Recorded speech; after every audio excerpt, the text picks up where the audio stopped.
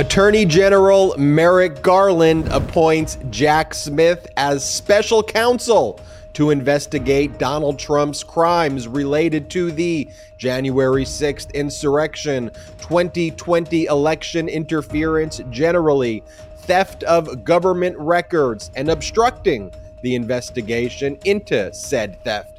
Jack Smith is a career prosecutor with an impeccable reputation, and before this special counsel assignment was a war crimes prosecutor in The Hague. And the right-wing echo chamber is freaking out about this appointment, which is kind of one of the key things you need to know. The Department of Justice and Trump are getting ready for oral argument before the 11th Circuit Court of Appeals in the civil case filed by Donald Trump, where Judge Aileen Cannon, the federal judge in the Southern District of Florida, improperly asserted equitable jurisdiction to interfere with the Department of Justice's criminal investigation into Donald Trump stealing government records. Oral argument is set for November 22nd, and Trump will almost certainly lose. I look forward to that Judge Aileen Cannon clown show coming to a swift end. The Biden administration appeals the ruling by Trump-appointed judges in the 8th Circuit, in the Northern District of Texas. All over the place, these judges are blocking Biden's student debt cancellation program. And the Biden administration has filed with the United States Supreme Court. As the New York State Court judge officially appoints an independent monitor to oversee the Trump Organization's finances this week, Trump's frivolous lawsuit against the New York Attorney General, which was originally filed in state court in Florida, got removed to federal court in Florida and was assigned to the very same judge, Judge Middlebrooks, who just sanctioned Trump on a different frivolous case that Trump filed. And finally, former Trump Chief of Staff Mark Meadows had a busy week in court trying to avoid testifying before the Fulton County Special Grand Jury and the January 6th committee. The most consequential legal news of the week, and it's been a very consequential week for legal news. Michael Popok, how are you?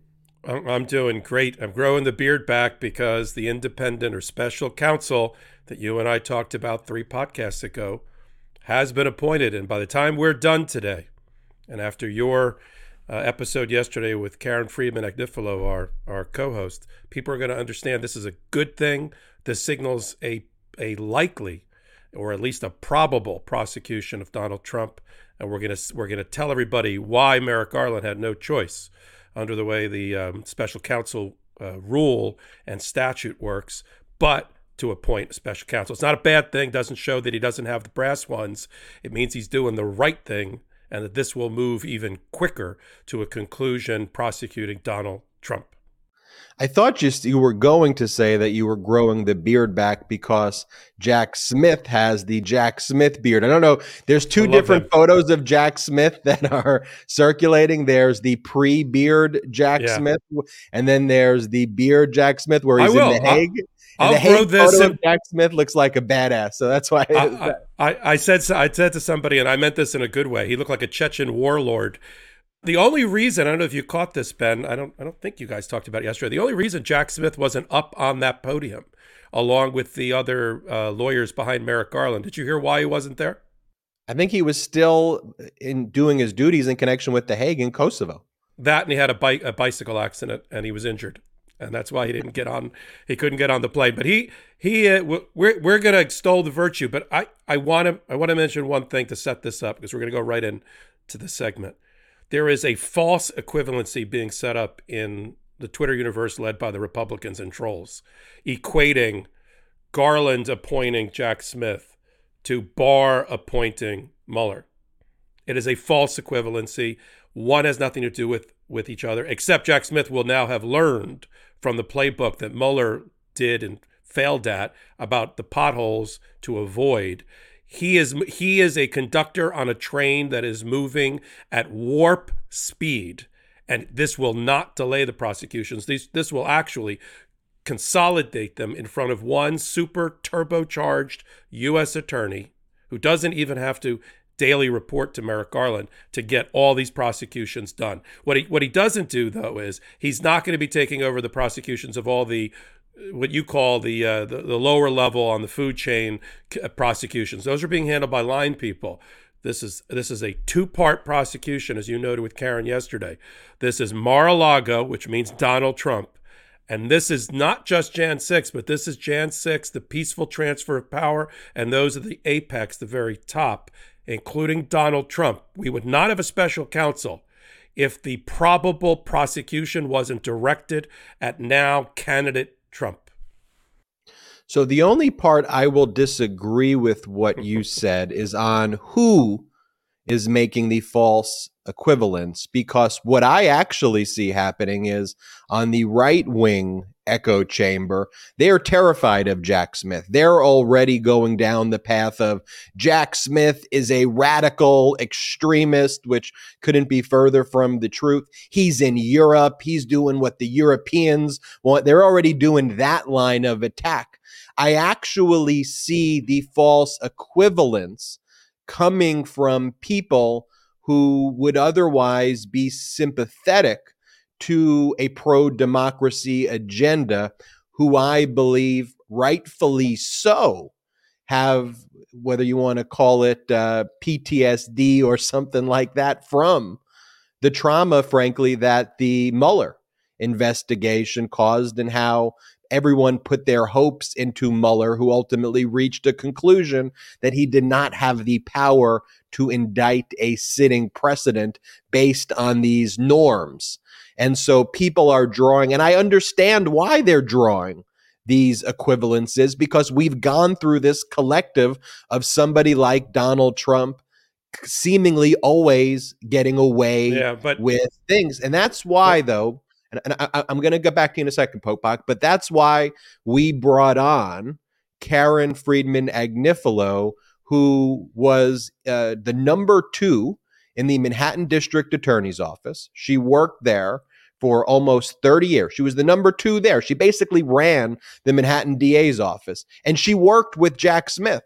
Not only that, but Karen Friedman Agnifilo has been a very big critic of the way Merrick Garland has run the investigation so far into Trump. She's been very critical of it, and I've disagreed and sparred intellectually with Karen over the fact that I thought it was being handled well and she thought it was going too slow. But she called me right after Jack Smith was appointed special counsel, and she said, Ben, we've got to do this live. I know Jack Smith.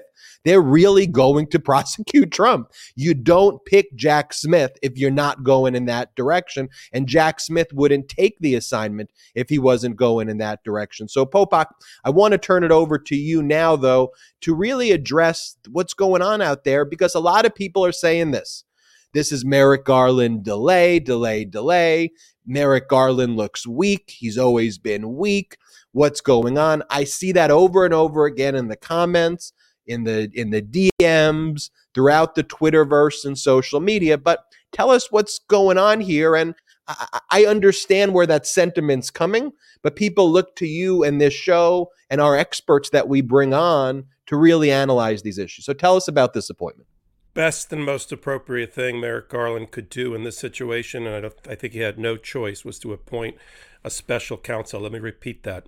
Merrick Garland had no choice but to appoint a special counsel once Donald Trump announced he was a candidate for office again, and Joe Biden has said basically the same thing. Why? Because Merrick Garland's ultimate boss is the executive branch, is Joe Biden.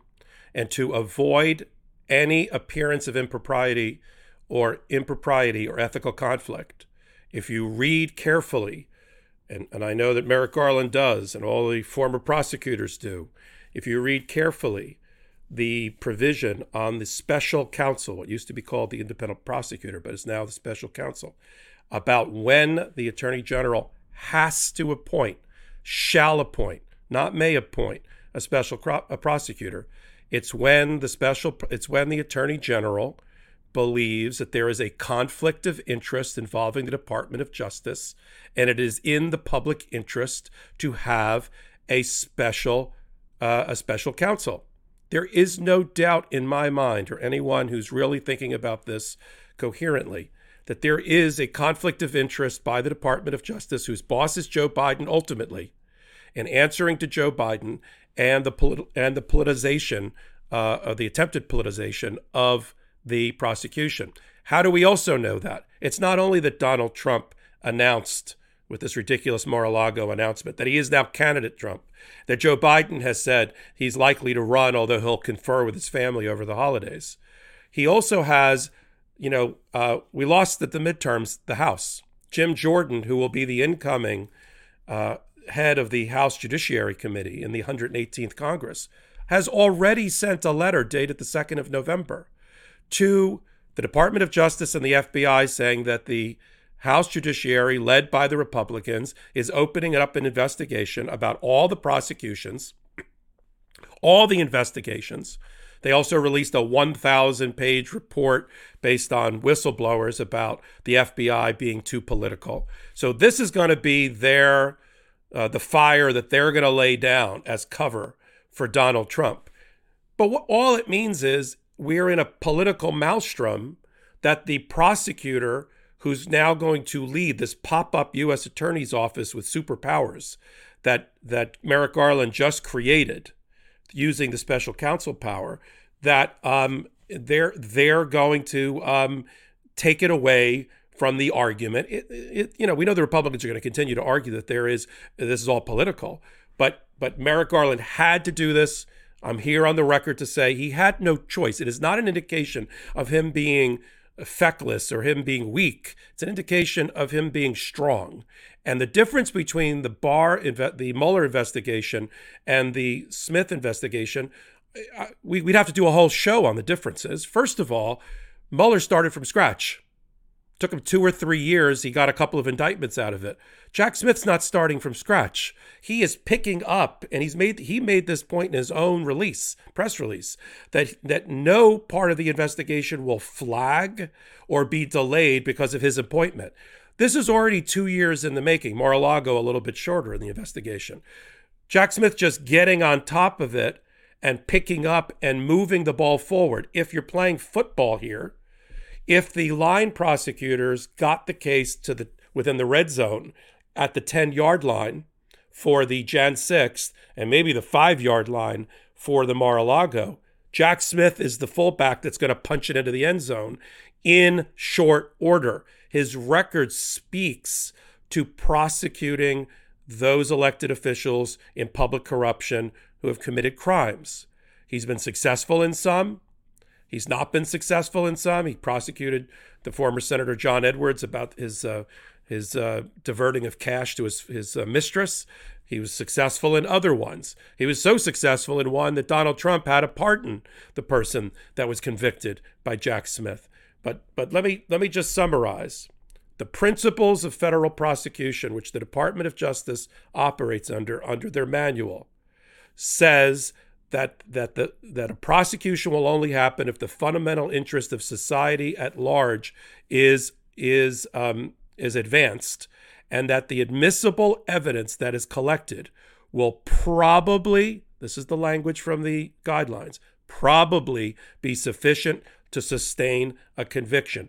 This is now for one person to decide, Jack Smith, based on the presentation of the evidence given to him by the line prosecutors who now report to him. He'll build his own team. But the current prosecutors that have been handling the case to date and the FBI agents and the investigators now all report to him. He makes the final call, and if Merrick Garland decides to override, this is where the special counsel rule is really important. The special counsel does not report day to day to Merrick Garland or any attorney general. He's on his own, or she's on her own. If she makes a decision to prosecute either Mar-a-Lago or Donald Trump or others at that level, or higher, not higher than Donald Trump, others at that level for the Jan 6th interference with the peaceful transfer of power, if Jack Smith makes that decision to prosecute one or both of those, or none of those, Merrick Garland can override that decision, but he has to report to the House Judiciary Committee, which will be led by Republicans under the statute. So this is a superpower, turbocharged, pop-up U.S. attorney who has one case, or two cases in this case.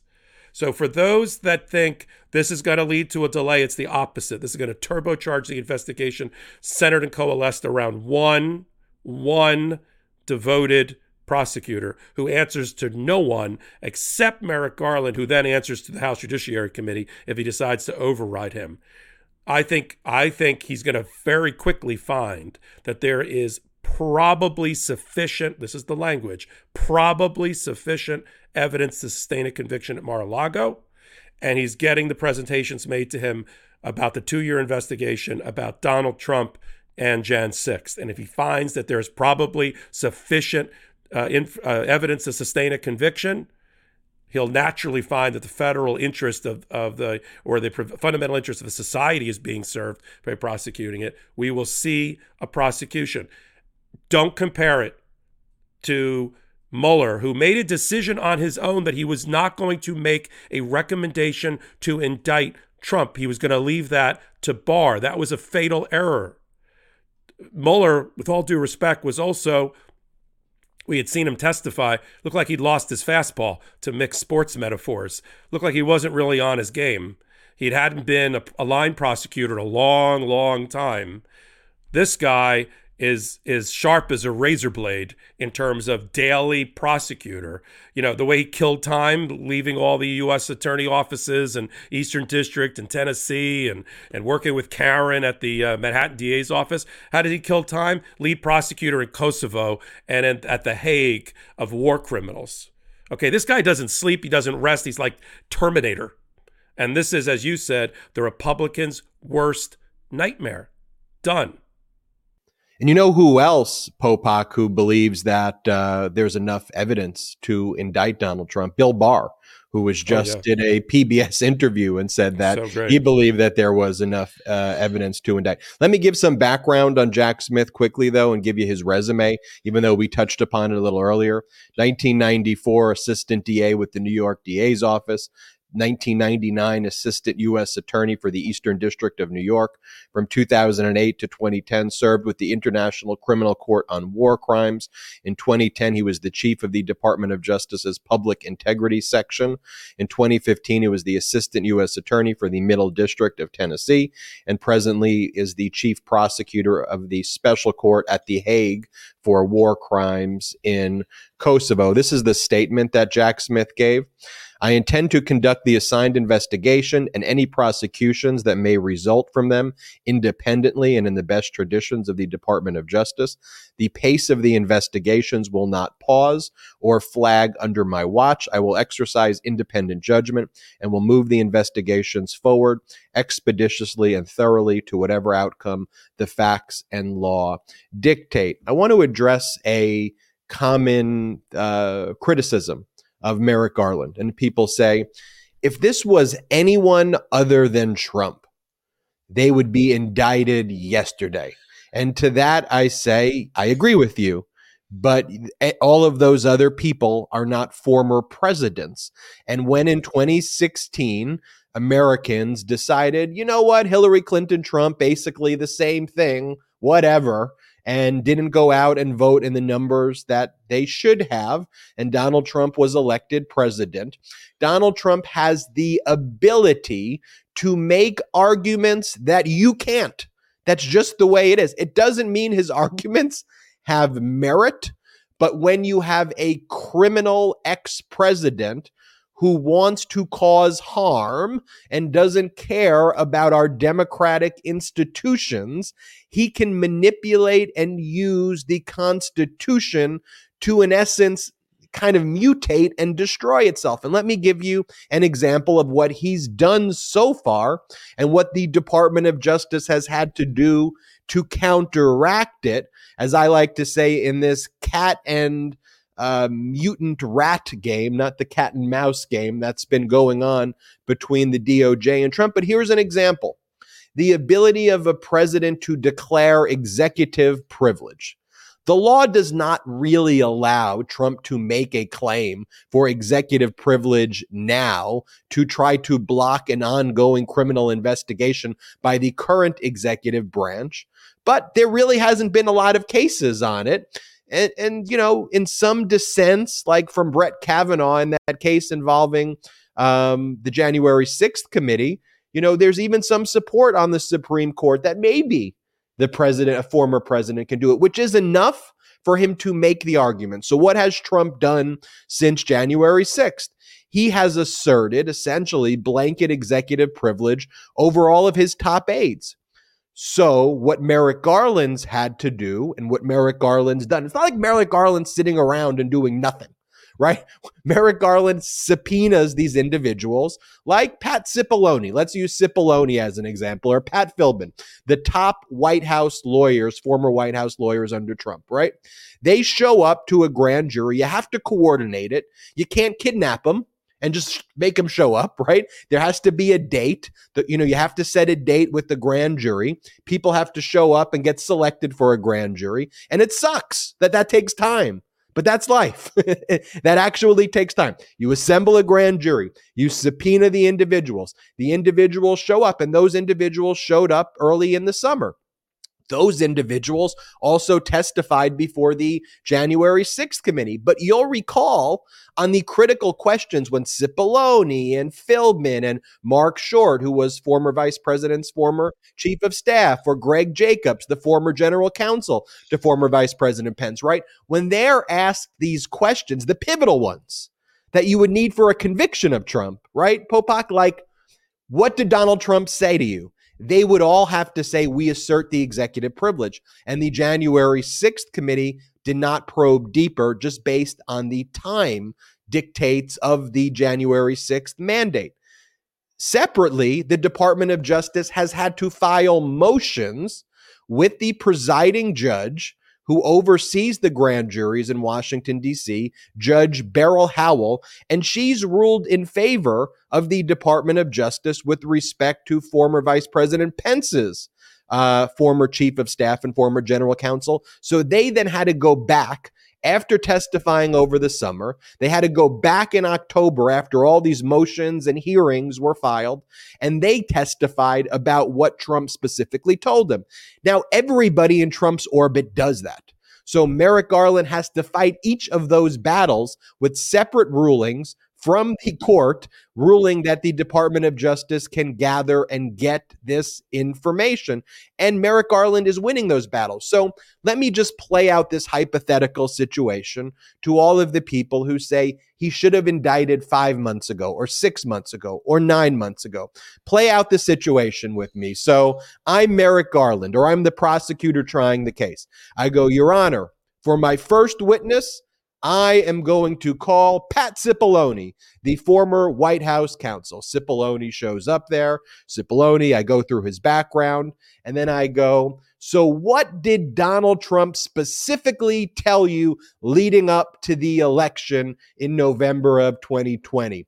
Objection, Your Honor. The objection comes from Trump's lawyer. We're asserting executive privilege. And then what does the DOJ do? Your Honor, they don't have executive privilege. And then the judge goes, well, have you briefed this issue? Have you addressed this issue? And then the Department of Justice lawyer goes, no, I didn't. And then the judge goes to the Department of Justice lawyer, well, why didn't you? And then the Department of Justice lawyer goes, well, look, social media said that we had to indict this guy 9 months ago. So we did the indictment and we said, well, screw it. We don't need to go through these motions and prevail on executive privilege. We need to get the show on the freaking road here. So therefore, we are pursuing the case. You know what the judge is going to say? Well, sorry, DOJ, you're not going to get that information. And you know who's going to see that? The jury who's watching that. That's but one example. I can go into that tens of, hundreds of times with other witnesses, but you have to dot all your I's and cross all your T's. And the Department of Justice didn't just wake up on Friday and go, you know what, special independent prosecutor, special counsel time. It's time for a special counsel. That's not what they did. They've been very diligently pursuing it. Unfortunately, the reason the public doesn't know about it, or fortunately, if you agree with our processes here, is that the grand juries are conducted in secret. The January 6th committee is conducted in public. So you don't see all of the testimony taking place that the Department of Justice is getting from these witnesses as they build this case, because all of that is happening in secret. Here's another thing I say to the people who don't like Merrick Garland. This should be a great thing for you, because now you got Jack Smith. So if you didn't like Merrick Garland and you thought Merrick Garland's weak, shouldn't you be happy that he's now appointed a prosecutor who everybody says is not weak? So like you just got a substitute. You just did a trade, right? If you didn't like the way, I don't know, the basketball player, if you didn't like the way this basketball player was playing, you now got LeBron James in his prime to be the prosecutor and to look into these issues. Like, isn't that something that you would absolutely want? And then I'll say this one final thing, Popok, and you could comment on it, or we could change topics. But so far also, the Department of Justice has been prosecuting over 900 other insurrection cases. And essentially every single one of them, they've gotten convictions. All of their jury trials, they've gotten all convictions. They've hung one specific count where one person was found guilty, where they tried a Capitol Police officer. But from the hundreds of cases that have already been tried, they've been 100% on jury trials, on convictions, which is unheard of. So they've dealt with the backlog while they've been getting all of these convictions and pleas and all of these things that have been going on with all the other insurrectionists, trying the Oath Keepers for seditious conspiracy, getting the other terrorist groups to plead guilty. Like, they're doing all of this. In the meantime, they've got grand juries that have been going on for over a year plus, where they've been taking this testimony from all of the witnesses. When the witnesses would object, they would go and file motions. So they've got all of this. Now they turn it over to the LeBron James of prosecutors. What more can you want? And just look at what the right wing is doing here. The right wing is freaking out about this right now, Popok. And that tells you they're nervous. They know what's going on. So that's my overall kind of view. And then that's why we brought on Karen Friedman-Agnifilo, who's worked with Jack Smith, who can actually tell you, look, Jack Smith wouldn't take this job based on his career trajectory if he didn't think there could be a case. She has no inside info, but she's just like, I don't think he would take a case like this if he was just going to drop the ball. So anyway, right, that's my overall view. Yeah, let me hold up my end of the podcast. There is no doubt in my mind, to answer the critics that you started your analysis with, that if Trump wasn't a former president and hadn't announced that he's running for president, he likely would not, Merrick Garland, appointed a special counsel. Let me repeat. It's because Donald Trump is former president, current candidate for president, that the special counsel was appointed. Had he not announced that he was going to run, if he had shocked the world at Mar-a-Lago and said, I want to spend more time with my family and I've decided not to run for office, Merrick Garland likely would not have appointed the special prosecutor or the special counsel, because he wouldn't have had the conflict of interest that is so acute when his boss is running for office and the person he's looking at prosecuting is running for the same office. We saw a version of this when Fani Willis held a fundraiser for an opponent of somebody that she was potentially going to target in a prosecution. It happens. So yes, there are special considerations that an attorney general has to make when the first time in over 270 years of a republic, he's going to prosecute a former president, current candidate for president. Yes, there are things you have to do that are not the same as if you and I embezzled money from our place of work or brought home secret documents or whatever it was. And that's a good thing. And you have to, as you said, Ben, we've said this before, we're beating the dead horse here. You can't send the prosecutors in unless they're loaded for bear. You can't send them in with a knife for a gunfight for the prosecution against Donald Trump.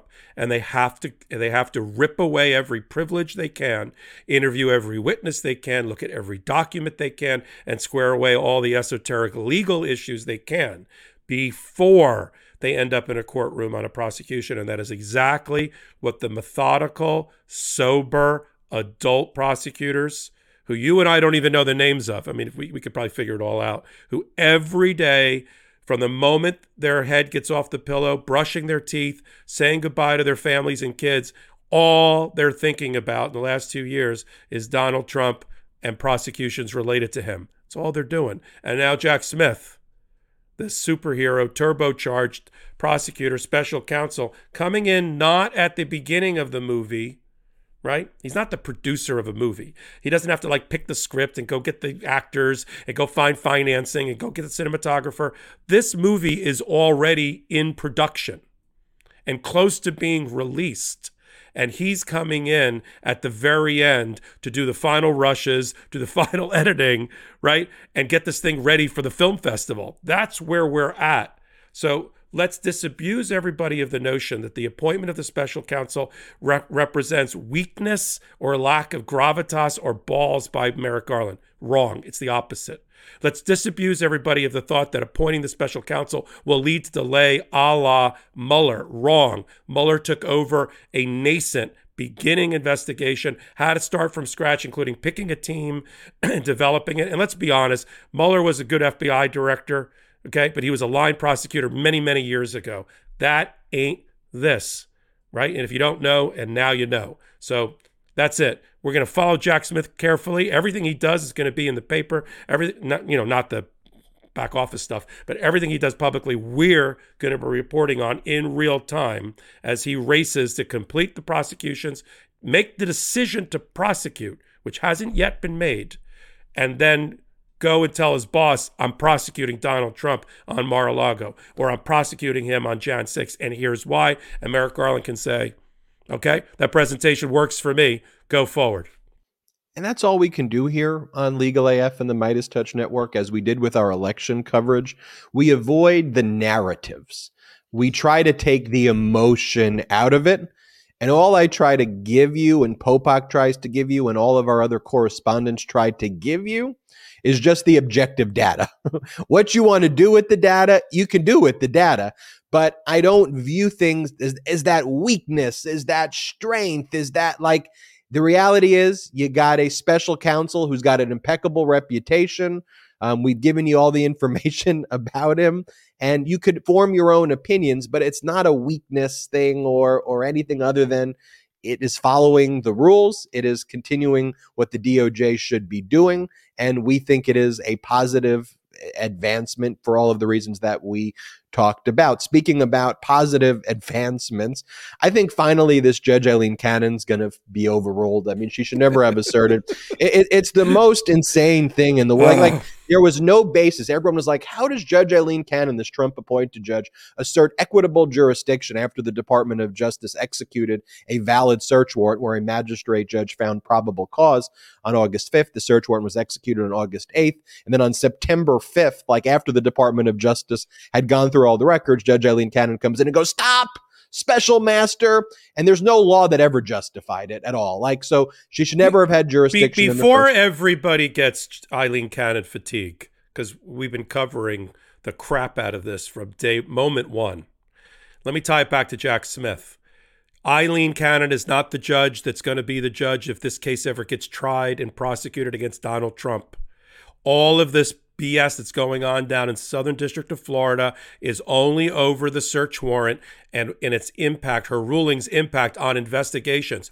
Jack Smith is the new prosecutor responsible for the Mar-a-Lago prosecution, and that prosecution will take place, if it happens, not in Southern District, not before Judge Cannon, but in Washington, D.C., before a judge to be named later, period. Everybody take a big sigh of relief. I'm going to do it. Cannon is not the judge that's going to be adjudicating, along with the jury, a prosecution in the future of Donald Trump.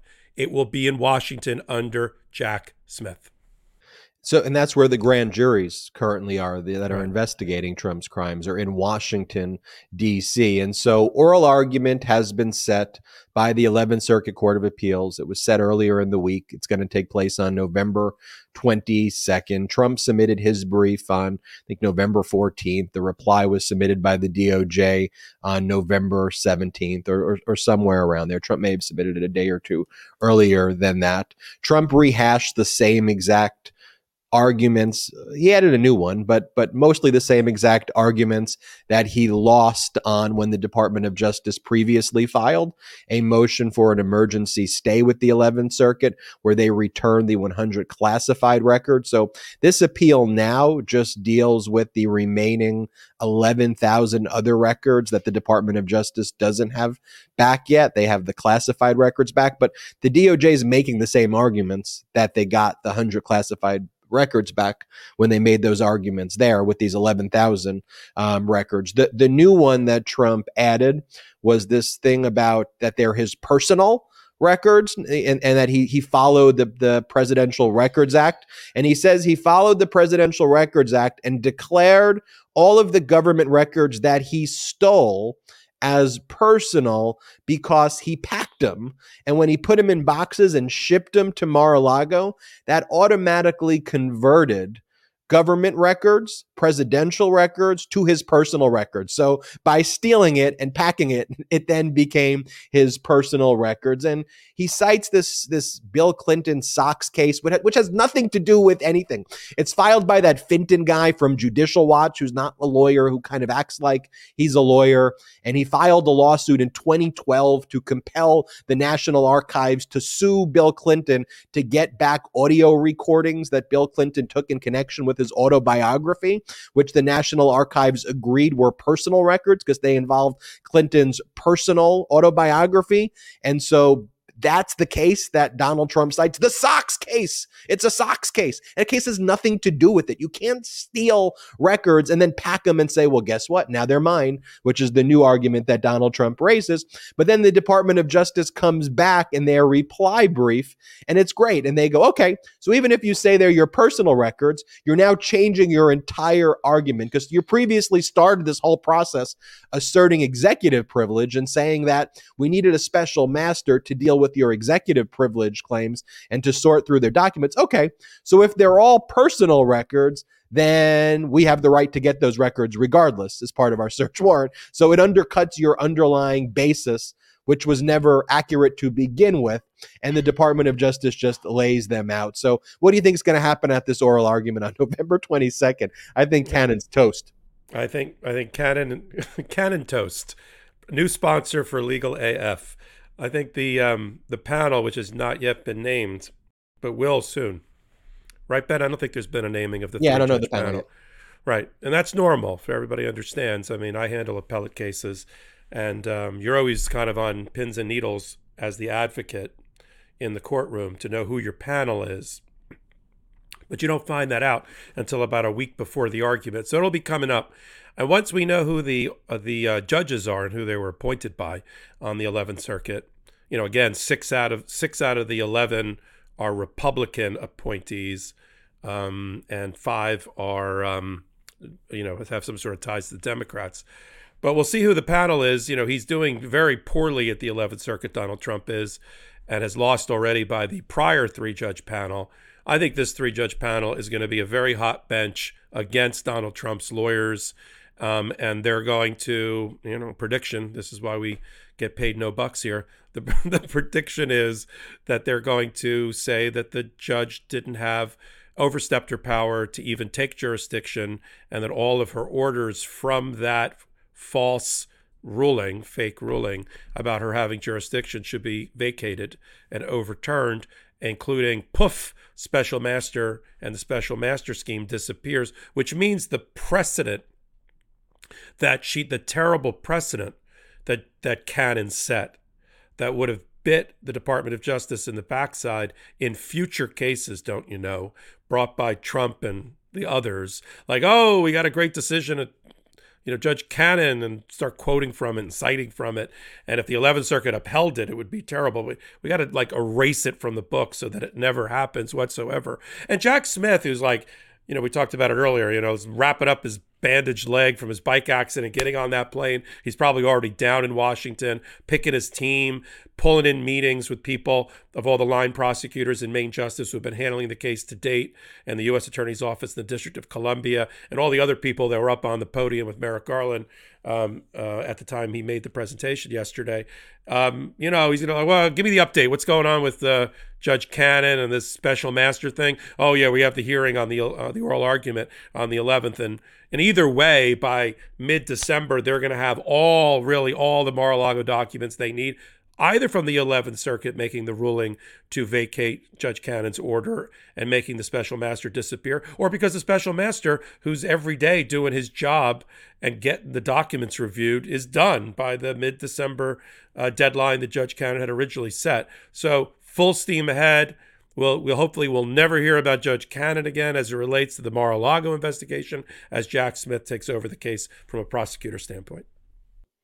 We will keep you posted on what happens there, but we're pretty confident, I can say, that the 11th Circuit is going to find that Judge Cannon should never have asserted jurisdiction in the first place. Speaking about jurisdiction, Popok, some weird contortions of the law by Trump-appointed judges, mostly at issue here, who have the strangest and most bizarre standing analysis in order for them to then get to the merits.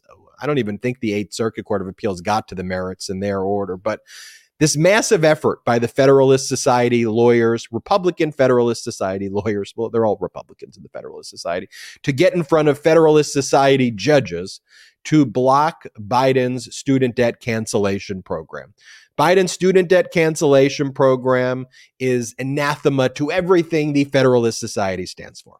And what they stand for is benefits to billionaires, tax cuts to billionaires and corporations, but how dare you have a targeted debt cancellation program on people earning less than $125,000. And mostly the program is benefiting people who make less than $75,000. So we've got this case in the Northern District of Texas that went before a Trump-appointed judge, Judge Pittman, and all these cases are astroturfed, and so these right-wing groups found these two students who sued Biden administration and the Secretary of Education, basically arguing there was one student who had a commercial loan, so that student wasn't getting the benefit of the debt cancellation, and another student had only gotten $10,000 in debt cancellation, but not the full $20,000 as if they had a Pell Grant. So because they didn't get the full benefits of the program, they argued nobody should get the benefits of the program. And that was their basis for standing. And then Judge Pittman went to the merits regarding the HEROES Act, which is a 2003 law, which says in certain situations, one involving kind of military emergencies, but then it also says, or in other emergency situations, the Secretary of Education has the right to do things like targeted student debt cancellation. And so that was the statute that was invoked by the Secretary of Education in the Biden administration to implement the student debt cancellation program. And what Judge Pittman ruled is that that was an overreach of the executive branch because the student debt cancellation program was not authorized by the HEROES Act, which Pittman says that just relates to the military. And you would have to have another statute that would be implemented and passed by Congress before the Biden administration can act there. Then you go north to the Eighth Circuit Court of Appeals in a case filed in the Eastern District of Missouri originally by Republican-led states. And Nebraska is the state whose name is on the pleading, but it's a bunch of Republican-led states like Missouri and I think Tennessee and a bunch of other states. And they argued basically that by canceling the student debt, that the states would not be able to get additional tax revenue they would otherwise get if they were to tax the student debt cancellation and then the debt being canceled. And then another claim that they make is that these collection agencies affiliated with the states that collect student debt, that they're going to be hurt and therefore the states are hurt. The Eastern District of Missouri District Court judge, who was appointed by George W. Bush, found the states have no standing, because if that was the basis of standing, then states have general standing basically for everything to sue on any piece of legislation, period. Then there was appeal to the Eighth Circuit Court of Appeals. And in a very weird ruling, the Eighth Circuit Court of Appeals, first they granted a temporary injunction. Now they've granted a full injunction pending a full appeal, which could be years, right, Popok? I mean, that's not a short injunction that they issued. And they didn't even really address the standard for an injunction. Like, if you look at the Eighth Circuit Court of Appeals ruling, it doesn't even talk about a probability of success on the merits by the states. Like, literally, the Eighth Circuit's analysis, and it was 2 Trump judges and 1 George W. Bush judge, their whole entire analysis was basically, look, this is a really big question, and it could affect lots of people. So we want to preserve the status quo because students really aren't going to be hurt like this. And so because students aren't going to be hurt by the lack of the student debt cancellation program being implemented, we're just going to preserve the status quo. Like, seriously, you think students are not going to be hurt by this?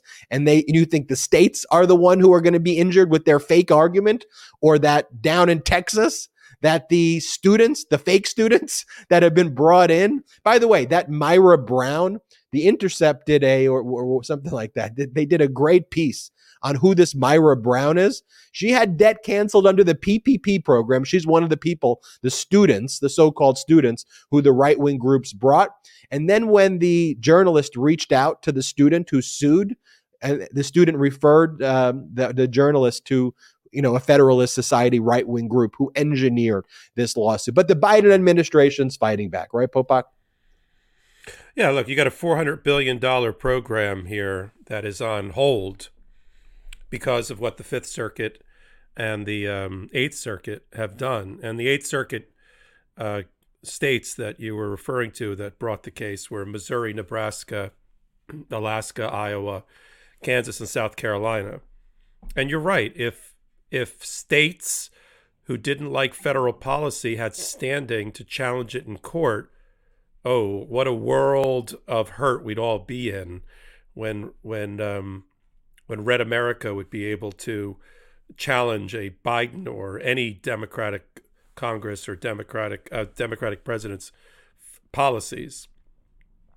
So you have a filing on Friday, an interesting one. I want to talk about the procedural interest things that are interesting about it to me, and therefore hopefully will be interesting to our listeners and followers. The Eighth Circuit, which had the ruling that you talked about enjoining the continued processing of applications and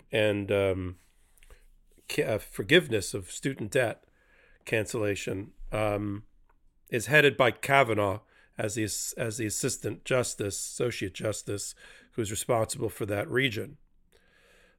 The Department of Justice informed the Fifth Circuit, which has upheld Judge Pittman's ruling, and that they would be filing a Supreme Court application, not on an emergency basis. We'll talk about the difference in a minute.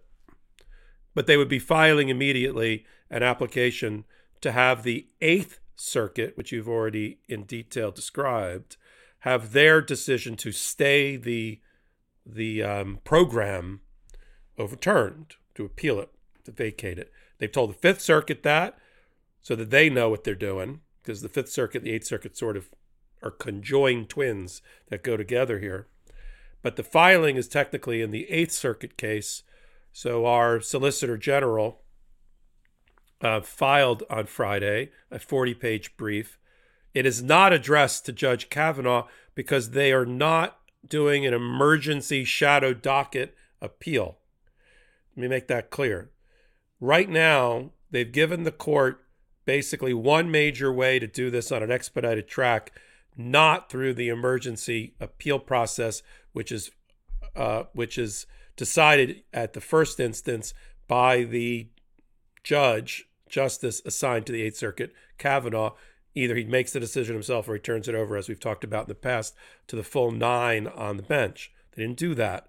What they've said to the Supreme Court is, you have the power to do what's called a writ of certiorari before final judgment, meaning you can make an appellate decision before there's even a final judgment on the case similar to the standards that you outlined, Ben, for an injunction: likelihood of success on the merits, and the other factors that go into that. So they've basically invited the Supreme Court to treat this as a writ of cert before judgment on an expedited track. But we shouldn't all be waiting around for Kavanaugh to make a decision, because it's not addressed to him, and they didn't do it that way for their own purposes. The attack is simple. The grounds for the appeal are simple. One, the Eighth Circuit, and ultimately the Fifth Circuit, is wrong. There is no Article III standing. We'll take it for the Eighth Circuit, of all these states at all. And they go through a complete analysis of why Article III standing is so important, it's so limited, and why federal courts and the Supreme Court often finds that it hasn't been met, and the reasons why it hasn't been met here by these individual states. And then ultimately that the Secretary of Education's acts under the HEROES statute, HEROES law, are totally appropriate. And now we got to see what the Supreme Court is going to do next with the filing. If they're going to treat it as a writ of cert on an expedited track, we'll know that. If they reject the application or just put it into the dead letter office to be considered at a normal caucus while the Supreme Court is still in session until the start of the summer, we'll know that too. The downside is this program is mothballed until there is an ultimate decision by the Supreme Court, hopefully, to find that the Biden administration was completely right about their powers under the HERO Act, and or, which the Supreme Court often does, find there's a lack of standing, so they don't exert any judicial authority at all, which is usually the way that the Supreme Court finds the exit on a case like this. But we'll have to see when all of this is brought together. So Fifth Circuit, Eighth Circuit, the appeal is on the Eighth Circuit to the Supreme Court, impacts the Fifth Circuit. But either way, what does it mean for every taxpayer and person who's holding a student loan? You're on hold, unfortunately. You're on ice, and you got to pay your bills until the Supreme Court gets around to ruling. You know, my expectation would be, and I don't know this, but that the Biden administration will continue the pause on student debt cancellation while they appeal. But nonetheless, the current pause is set to expire at the end of the year because it was believed that the student debt cancellation program I agree would with be you. implemented. They're not going to run that program until they get clear guidance for one way or the other from the Supreme Court. No doubt. And I think they'll continue to pause, as they have right now, the debt collection pending the ruling. But we will keep you posted there. If you support independent media like this, check us out at patreon.com/MeidasTouch, patreon.com/MeidasTouch. There's lots of great exclusive content that you could only see on the Meidas Touch Patreon. But most importantly, when you become a patron, you could help support this independent network grow. We are not supported by any outside investors at all. So we are not funded by any of the millionaires and billionaires who support the both sides media and the pro-fascist media. So please, if you can, no worries. If you can't, go check us out at Patreon, patreon.com/MeidasTouch today, and consider joining. This podcast is also brought to you by our partner, Athletic Greens, the health and wellness company that makes comprehensive daily nutrition really simple. With so many stressors in life, it's difficult to maintain effective nutritional habits and give our bodies the nutrients it needs to thrive. Busy schedules, poor sleep, exercise, the environment, work stress, or simply not eating enough of the right foods can leave us deficient in key nutritional areas. AG1 by Athletic Greens, the category-leading superfood product, brings comprehensive and convenient daily nutrition to everyone. Here's what I love about it. It replaced my previous regimen where I had gummies and pills and all these things that I would take. It was not giving me the energy I needed. I was not getting the vitamins and minerals I needed.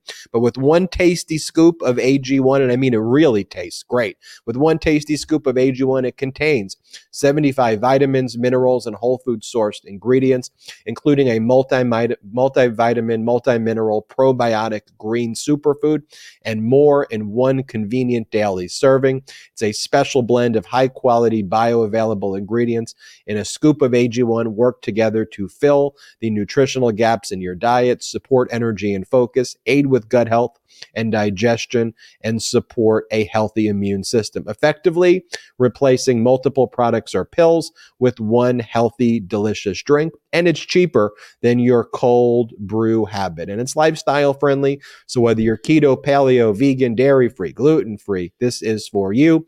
Join the movement of athletes, lifeleets, and legal AFers right now and get AG1. And to make it easy, Athletic Greens is going to give you an immune supporting free 1-year supply of vitamin D and 5 free travel packs exclusively here on Legal AF with your first purchase. If you go to athleticgreens.com/legalaf today, athleticgreens.com/legalaf today. Again, visit athleticgreens.com/legalaf and take control of your health and give AG1 a try. And I love endorsing stuff that I use. And I love AG1. Let's talk about what's going on with Trump's frivolous lawsuit. That everything with him is frivolous, but another frivolous lawsuit that he filed against the New York Attorney General Letitia James. I thought you were going to do. I thought the segue there. See, I missed you after 2 years. I thought the segue there was going to be AG1 to New York AG talking about the Independent Monitor, but it's okay. It's all right. I'm not as crafty as you folks. That would have been a good one. Speaking of AG1.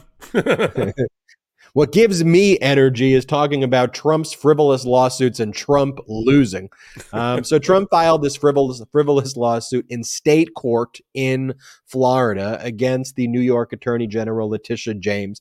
I read the thing. I still don't really know what he's asking. Like, it's that frivolous. He's basically says in the lawsuit, Tish James bad, Donald Trump brilliant. And then if you go to paragraph 119, I think he was asking the state court to try to block the New York Attorney General from getting information about the Trump revocable trust, which the New York Attorney General just showed the state court judge who's overseeing the fraud lawsuit that's been filed against Donald Trump for fraudulent valuations. And one of the things that the New York Attorney General had argued is Trump is trying to engage in fraudulent conveyances of assets to try to avoid a judgment in New York, because the New York AG is seeking at least $250 million in damages from Trump's scheme. And so right before she had her preliminary injunction hearing, New York Attorney General Letitia James said, you see this ridiculous lawsuit that he filed in Florida to try to conceal the status of assets being hidden in the revocable trust? Yeah, that's why we need an independent monitor in the Trump organization. And that judge in New York, Arthur Engoron, appointed the independent monitor. The independent monitor, both sides agreed to, was Judge Barbara Jones. Earlier in the week, she's a retired judge, Barbara Jones, an order came from Arthur Engoron where he gave Barbara Jones all these powers, like Trump's got to turn over all of his finances and all of his information to Barbara Jones within like the next. There's one where he has to turn over something in the next 5 days. By the end of November, he has to give a complete corporate structure of the Trump organization under oath, affidavits under penalty of perjury to Barbara Jones. And this is the part I like the most, because this is where I think Trump miscalculated.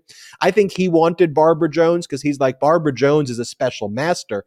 She's not really an independent monitor she may not be able to do a forensic accounting of our books the same way a forensic accountant could. And the other selection choices were forensic accountants. But as I said, first off, don't underestimate Barbara Jones. She's a former federal judge of the Southern District of New York. She's seen financial cases, number one. But number two, what Judge Engoron ordered in the order appointing an independent monitor was that she can hire a staff and Trump's got to pay for it. So she can hire forensic accountants to now look through Trump's books and records to assist her. And that was an Alina Habba move right there, selecting Barbara Jones as well. I've never been involved with an independent monitor or receiver who didn't have a team or staff around them of forensic people. Sometimes the monitor is, if it's a financial case, a CPA, and then they hire lawyers to assist them. Here, the lawyer will be hiring forensic people to assist her. So you tied them together, so I'll keep them tied. The middle, the too smart by half maneuver that Trump made in filing in state court on his trust issues was, of course, to try to avoid the wheels spinning and him getting Middlebrooks again. He hates Middlebrooks. Middlebrooks is in federal court. So he filed in state court. We talked about the fact that, there was a judge that may have been appointed to the case, or there was for a hot minute, while Letitia James hired a law firm that I actually know, Bills and Sundberg, a very good law firm down in the Southern District of Florida area, applies their trade down there. And they figured out in like a half a second that there's not going to be jurisdiction over Letitia James down there, but the better place to make those arguments is in federal court under a diversity jurisdiction argument, meaning residents of two different states or one country and another country that have legal dispute can take their case out of state court and take it into federal court if the jurisdictional amount in controversy is sufficient, which it was here. So they got it over. And I know that those lawyers at Bilzen are really, really sharp, and they were hoping and praying and lighting candles that it would land with Judge Middlebrooks filing in West Palm Beach, and it did. And Judge Middlebrooks, who's currently assessing, about a dozen motions for sanctions. He's already ruled in favor of the defendant against Trump in one. He's going to end up issuing $1 million worth of sanctions against Donald Trump and his lawyers, including Alina Habba, for that case he brought against Hillary Clinton. That could bankrupt Alina Habba's, law firm. But so this is the judge, a judge that I've appeared in front of. The judge who just sanctioned Trump. Yes. The frivolous lawsuit. And 10 Habba, more to go. 10 more to go. 10 more sanctions motions to go. And the judge who said this, Popok. Yeah, read that quote. I love that quote. This is what the judge said.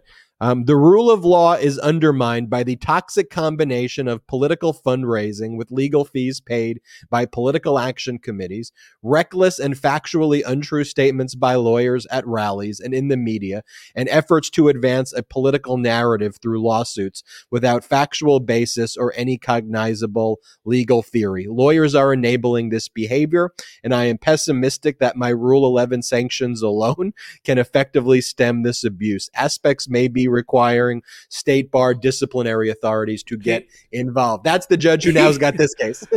He also said, and I quote, that the earlier lawsuit was a 200-page political manifesto masquerading as a lawsuit, and the only thing that was tying all these defendants together was it was part of Trump's animus, hatred towards them. And that was it. This is the judge. I give it 6 weeks from the beginning of briefing until he dismisses the case for lack of jurisdiction, at least on the case, and then considers sanctions that Letitia James's office will bring under the same Rule 11 that we talked about at length last time. Let me talk about Barbara Jones for a minute, because we love, big heart, Karen Friedman Agnifilo. The Karen Friedman Agnifilo of the Manhattan DA's office when Robert Morgenthau, the model for every prosecutor on Law and Order, was, Ben, you see where I'm going? Go for it, Popok. Get us there. Barbara Jones. Drive it home. Land the plane. Listen. We've been floating around that airfield quite a lot today. I'm landing the plane. Barbara Jones was the Karen Friedman Agnifilo for Robert Morgenthau. She was the number 2 in his office. I confirmed this with Karen through texting yesterday. She then became a federal judge. She's been a prosecutor of organized crime. When she was a U.S. attorney, she was a federal judge. She was the number 2 in the Manhattan DA's office before Karen Freeman Agnifilo was. She works at a major law firm. She knows how to do this. And I don't even know how they're going to talk about being caught flat-footed. I'm not sure that Alina Habba and the other geniuses over there were ready that in 2 weeks now, less than 2 weeks, they have to give Barbara Jones a full accounting of all of their assets and holdings at the Trump Organization and its structure. That's like, it's not like you just go into a file on your server that's marked holdings and assets. I mean, you should be able to, and hit print. They're going to hate this, having to turn over with values next to it, or maybe it's just a list that we leave it to Barbara Jones to figure out values. But that is since they haven't been able to get out from under the independent monitor, Barbara Jones is no joke. This is a serious, sober person. We've seen it in the past, and she's going to run this thing. And she's as serious as a heart attack. She's going to run this thing the way it's supposed to be run, with frequent reporting to Judge Engoron. And they're not going to be able to move a dime off a tabletop without getting Barbara Jones's permission, okay, at all, in a full reporting. And if they do something else, like try to transfer something to a different organization, to Ivanka in Florida or whatever whatever shell game is over, right? The musical chairs has stopped. The music has stopped. The assets will stay in place until Letitia James is done with her $250 million disgorgement lawsuit and civil suit against Trump, Ivanka, Eric Jr., Don Jr., and the rest. One of the funniest things to me, and this is just me being a legal geek, is that Trump and his lawyers objected to the appointment of Barbara Jones as the special master in the Mar-a-Lago search warrant case before Judge Eileen Cannon. So this is how the episode goes full circle. They objected to her there, but then we're okay with, and then they got Raymond Dearie, because they recommended Raymond Dearie, and Raymond Dearie has basically been doing order after order, basically calling out Trump and his lawyers for making frivolous claims. So they recommended a judge who now is saying that they are awful. And now they appointed Barbara Jones, who they previously objected to, who the New York Attorney General also wanted, who is now going to be his worst nightmare. Let me ask you a question. Did they object, or it just wasn't on their list? Like, they proposed to when they had to do it for the Ray Dearie, and then Paul Huck Jr., who had no experience whatsoever in this world, and then the government proposed to, which one was Barbara Jones. But did they actually object to Barbara Jones, or it just wasn't on her list? Okay. No. They actually wrote a pleading and saying that we object and that we could more fully tell you our objections in camera. And then Eileen Cannon never heard the objection, even though they said they objected, and Eileen Cannon was just doing Trump's bidding. So she picked Judge Dearie, and Judge Dearie's been a very able judge making appropriate orders. Let's talk about this Mark Meadows busy week in court. So Mark Meadows was previously ordered by the South Carolina State Court to appear before the Fulton County special grand jury that's engaged in an investigation into criminal election interference. We've talked about it before on this podcast. When you're seeking to subpoena someone in a criminal proceeding out of state, it's a two-step process. And states have what's called like a uniform law to compel witnesses out of state to testify in another state. And so step one, you go to the judge within your state. And that's what Fonnie Willis, the district attorney of Fulton County, did. Got a certification of material witness. Then you go to South Carolina. The South Carolina judge then orders that Meadows goes and testifies in the Fulton County proceeding. That's set to take place, I believe, November 30th. So Mark Meadows was ordered by two courts to show up, two state courts, and he's done an immediate appeal to the Supreme Court of South Carolina. And his big argument to the South Carolina Supreme Court, his new one, was that his privacy interests are being violated, that because he has to appear and there may be a report prepared with his name, his personal privacy interest, which is the most offensive of all arguments, I think. I mean, he makes one argument that he's not a material witness. He makes another argument that the Fulton County Criminal Special Grand Jury is not actually engaged in a criminal proceeding, which has been rejected in every other state court. But the one that really bugged me was the privacy argument, as these MAGA Republicans have taken away women's privacy and taken away a woman's right to control her own body. Here's a man arguing that his privacy is being violated because he has to appear before a grand jury to talk about the insurrection. And then separately, Meadows, and this was kind of not talked about all that much, but Meadows' lawsuit against Nancy Pelosi and the January 6th committee to try to block testifying before the January 6th committee. He's already been held in contempt, but he filed the lawsuit to try to validate his decision not to testify before the January 6th committee. A Trump-appointed judge, federal judge Carl Nichols, on October 31st, had found that Mark Meadows lacked jurisdiction to even bring the case, and found under the constitutional speech and debate clause he couldn't sue the January 6th committee. And then isn't that nice to see the speech and debate clause used appropriately by a judge instead of what Lindsey Graham tried to do to deny his ability to testify? See, that's the proper application of the speech and debate clause. You can't, yes, if you're a congressperson or in this case Meadows, you can't sue the Congress for doing its job.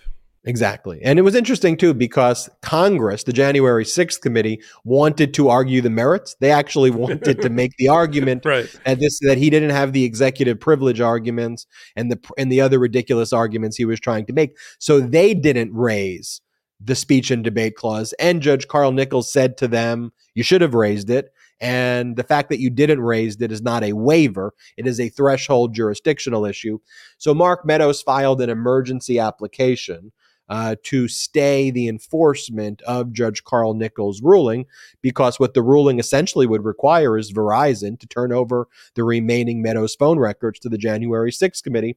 And that was rejected by Judge Carl Nichols, Judge Carl Nichols is kind of crafty in his opinions, because he was just basically like, well, there's nothing I can even do there. Verizon's not even a party to the case. Too bad, so sad. That's what he said. Too bad, so sad. I can't order them to do anything. Let's short circuit this. The Supreme Court and the person that will be the duty judge over the Carl Nichols decision when Meadows goes that route is Chief Justice Roberts. We just saw what they did with Kelly Ward and her records, where they said, no, it's okay, T-Mobile, turn over the records.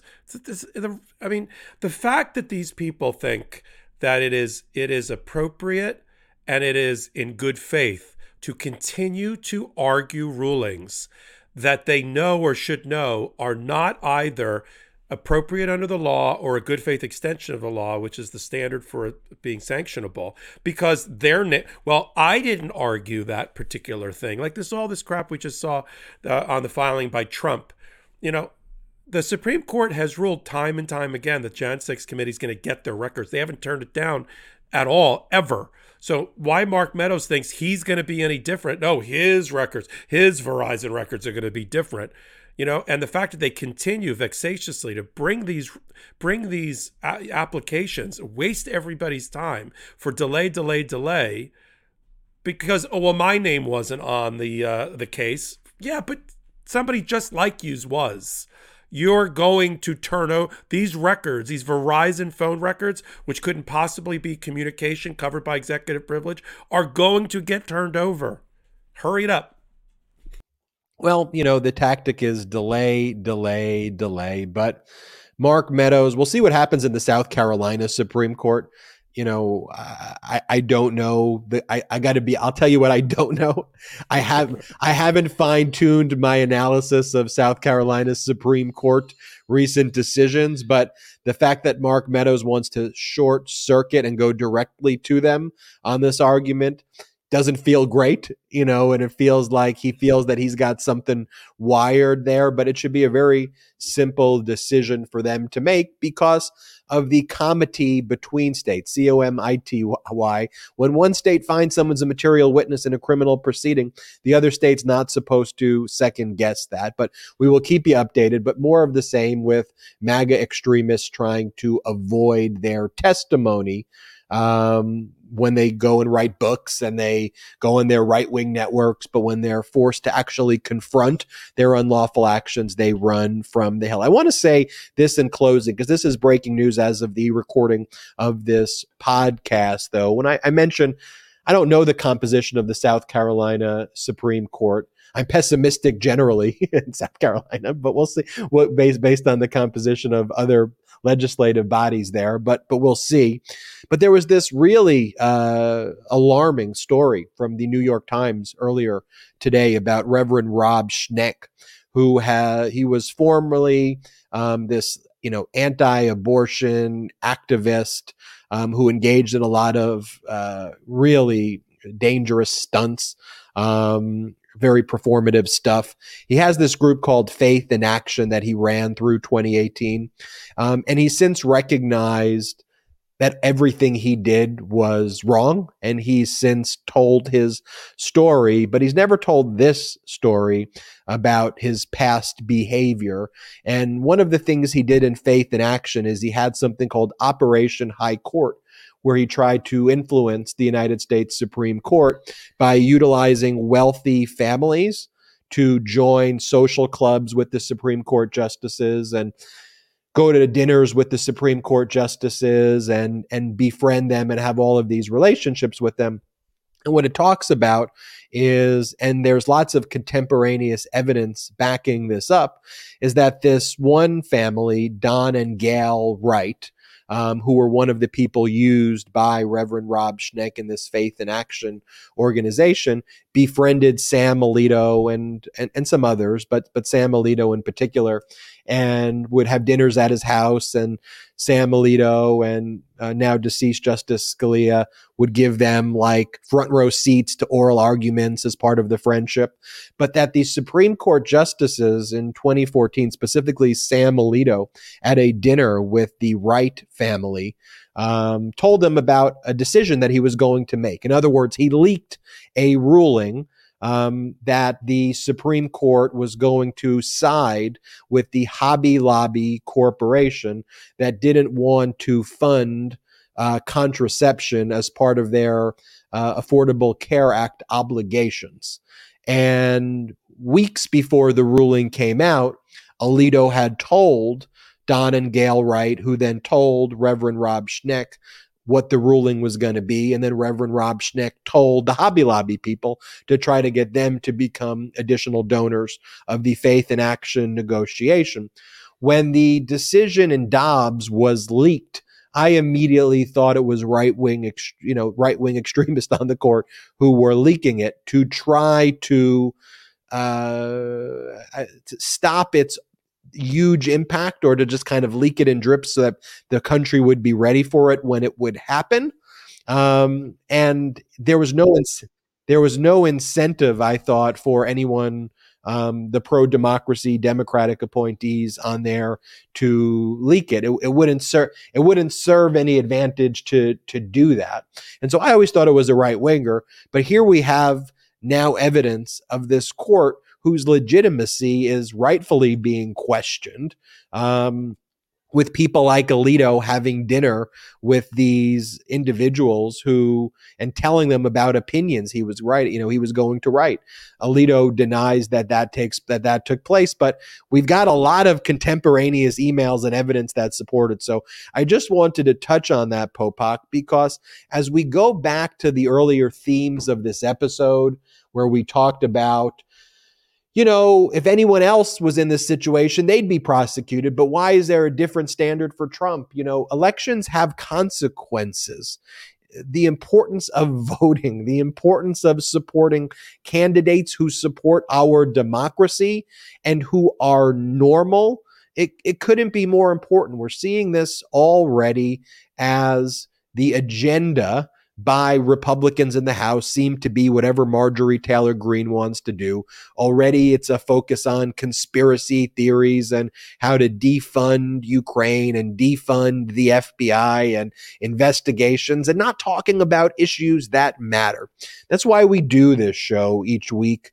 Michael Popok, myself, that's why we bring you the experts. We don't have talking heads on the Midas Touch Network. We have experts who break down the objective data for you, and that is why it is a complete honor that I get to do this with you, Michael Popok, a true expert each and every weekend. Final words before we go, Michael Popok? Yeah, I think the most troubling thing about the reporting on the Hobby Lobby is it confirms what we've always suspected, which is that these justices in their off time, in their off-duty time, socialize with, are not apolitical, are not neutral, and do not go out of their way to assiduously remain independent, which is what we want our judiciary at the highest level in our checks and balance system to be. Instead, they are craven, they are base, and they are weak, and they are humans, and they socialize with the right wing, the fundamentalist religious people. They go to the Federalist Society in black tie to be feted for their rulings. It is the exact opposite of what we want in a federal judiciary and in a Supreme Court judiciary. I mean, I remember the times, seems like so long ago, when Supreme Court justices, mainly Alito, said he's not going to go to the State of the Union address that the president was giving, in this case Obama, because he didn't want the judiciary to seem political. And yet he's hobnobbing with everyone on the other end of the spectrum that can help influence his decisions.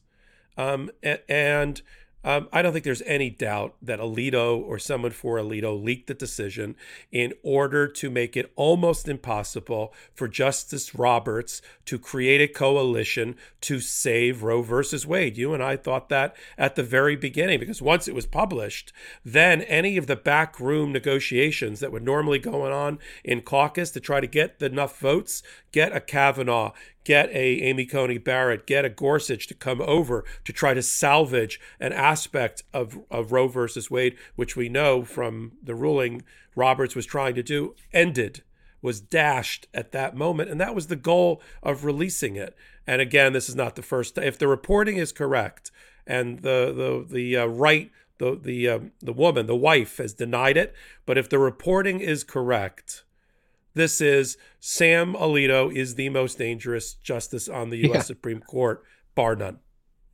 The wife has an email right after she had that dinner with Sam Alito to this Reverend Rob Schneck saying, I got information for you, but we can only talk about it by the phone. Like there's a contemporaneous, it's the gaslighting of these liars. Also, one of the pro-democracy judges would not have leaked it to Politico. Okay, that's such a right-wing move. Of all the places to leak it to, you're leaking it to Politico anyway. Right. I'm Ben Meiselas, joined by Michael Popok. It is our honor to be with you each and every weekend. If you can, go check out our Patreon. Go to patreon.com/MeidasTouch, patreon.com/MeidasTouch. Support independent media like this. We are not funded by any outside investors at all, so we rely 100% on you. So if you can, no worries if you can. There's lots of great exclusive content over there. We're almost at 3,000 patrons, so consider helping us get to 3,000. Check it out. I think you'll enjoy it. Also, check out store.MeidasTouch.com, store.MeidasTouch.com for the best unapologetic pro-democracy gear. We even have Legal AF Wheels of Justice long sleeve shirts.